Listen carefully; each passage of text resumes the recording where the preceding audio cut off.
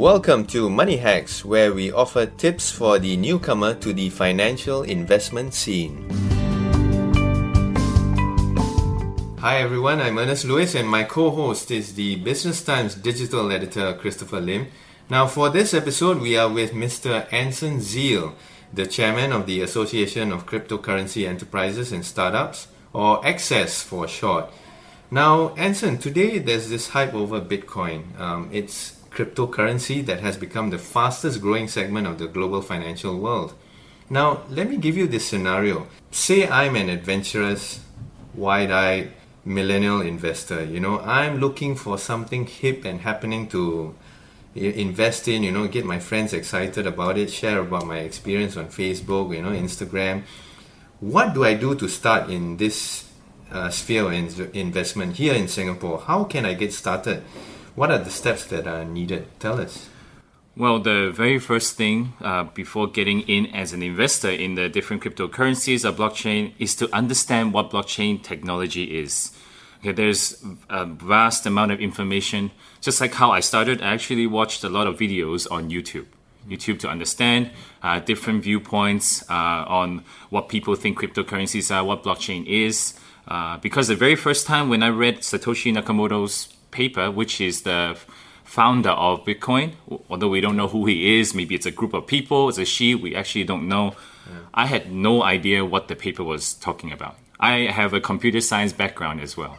Okay, so even with that, I watched a lot of videos, joined different communities. Most important is to join the community, then start understanding. But one thing that really made me really understand what Bitcoin or cryptocurrencies are is once I did my very first transaction.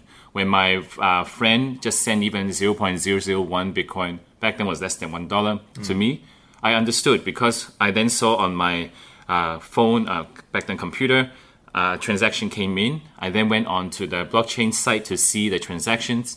Only once you start doing it, then you understand. This was when it started in 2009, right?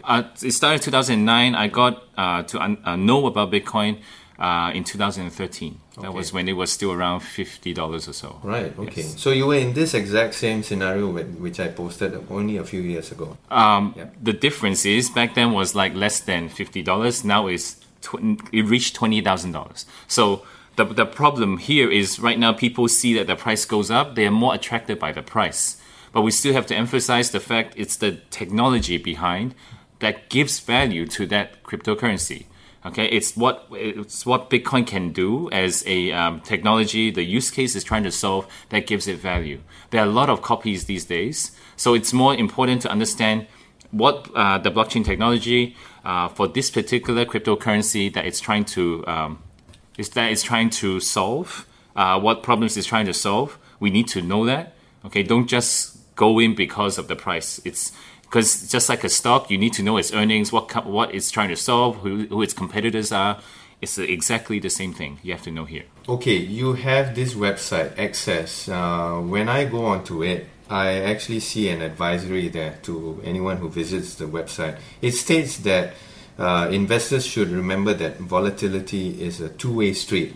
What's the kind of mindset that you need to be aware of? There are a number of FAQs over there. Can you tell us more about for the mindset that is important for a first-time investor?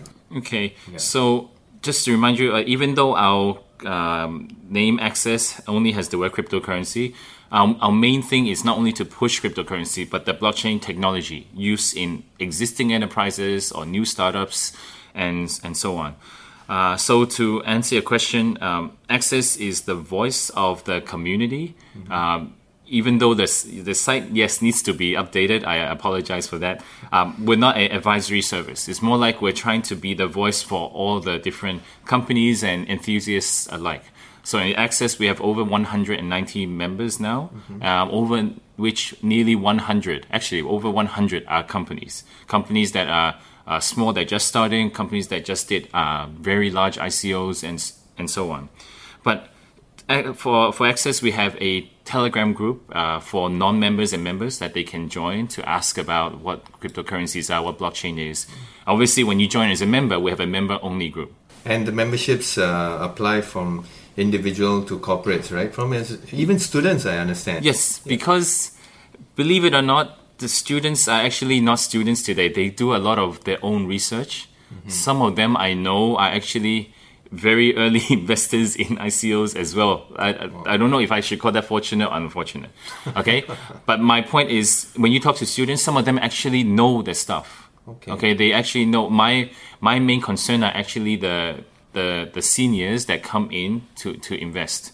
But for students, I actually, even for every workshop, teaching blockchain technology is still the main thing I tell people that it's important to know. So students are welcome to join. So we have a MOU signed with both SUSS, Singapore University of Social Science, and today we just signed with Singapore Polytechnic as well. So most important what we're seeing is students from a technology standpoint, they can get quite creative with what they want to do. Interesting that you mentioned concern about seniors entering cryptocurrencies and the importance of understanding the underlying technology. But isn't that a barrier to entry then? If you're a senior, it's usually harder to grapple with new technologies and really understand it before jumping in. If you're in your 50s or 60s, does that rule out cryptocurrencies then for you? How many 50-year-olds or 60-year-olds who don't have a computer science background can really just jump into this and really understand? That's my main concern, because they don't have enough knowledge and they're just coming in to speculate on the cryptocurrencies, which as an association, as a whole group, we actually discourage. I won't think it's a barrier to entry, because all the information, even myself, I learned everything online. YouTube, even my grandparents, they go on YouTube to watch videos. So actually, in terms of learning about blockchain, it's equal for everyone. It's just how much you want to go in depth to learn. Because as a student, you're coming out, you're looking for a job, or even wanting to start a startup, you have the urge to learn without the financial burden and so on. Some of the seniors may, especially I know that some of them are trading for a living, someone into early retirement, are just coming in just to speculate. And these are the ones that we are most concerned and discourage. What do you think of some economists saying that you should look at cryptocurrency investment as perhaps a sort of entertainment? You don't take it too seriously. Does that tie into one of the pieces of advice that you have on your website, which is to either know that you're going to substantially lose an amount of it, or be prepared that you might lose this investment completely? You must assume that your investment will go to zero. Okay, this is key in this investment. Even when we're doing an ICO right now at this point, even our pre-sale investors or the early investors, we have to tell them that you must assume that it will go to zero. Even my current startup, my early angel investors, which some of them are quite close, they also assume that when they invest in my startup, it will go to zero. Same mindset as if you're investing in a startup. Right. How do people react when you tell them that? The ones that understand, have invested in startups or have been in angel investment before, they're fine. If the ones that react saying, wow, it will go to zero, we actually don't want them as an investor anyway. So you actually can tell by their reaction whether or not they're ready to step into this. Exactly, yes. Do you find a range of profiles that come in for the workshops that you offer? They want to find out more about getting into cryptocurrency investment. Chris played the scenario of seniors. I played the scenario of young millennials and all that. What's the average profile of your workshop? So the scene has moved quite fast. Before, when we were doing these workshops, from moms to even bankers.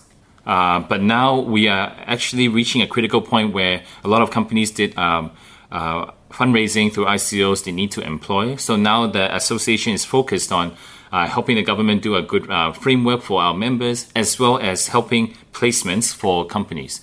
So unfortunately, we only have that much time on our hands. Our current priority is to actually find and groom blockchain developers into placement rather than doing more awareness now. What about the individuals that attend the workshops? I mean, do you see a different range of ages there? Oh, yes. From even polytechnics students going to even 60-year-olds coming to understand how does a wallet work and how do I put my Bitcoin in.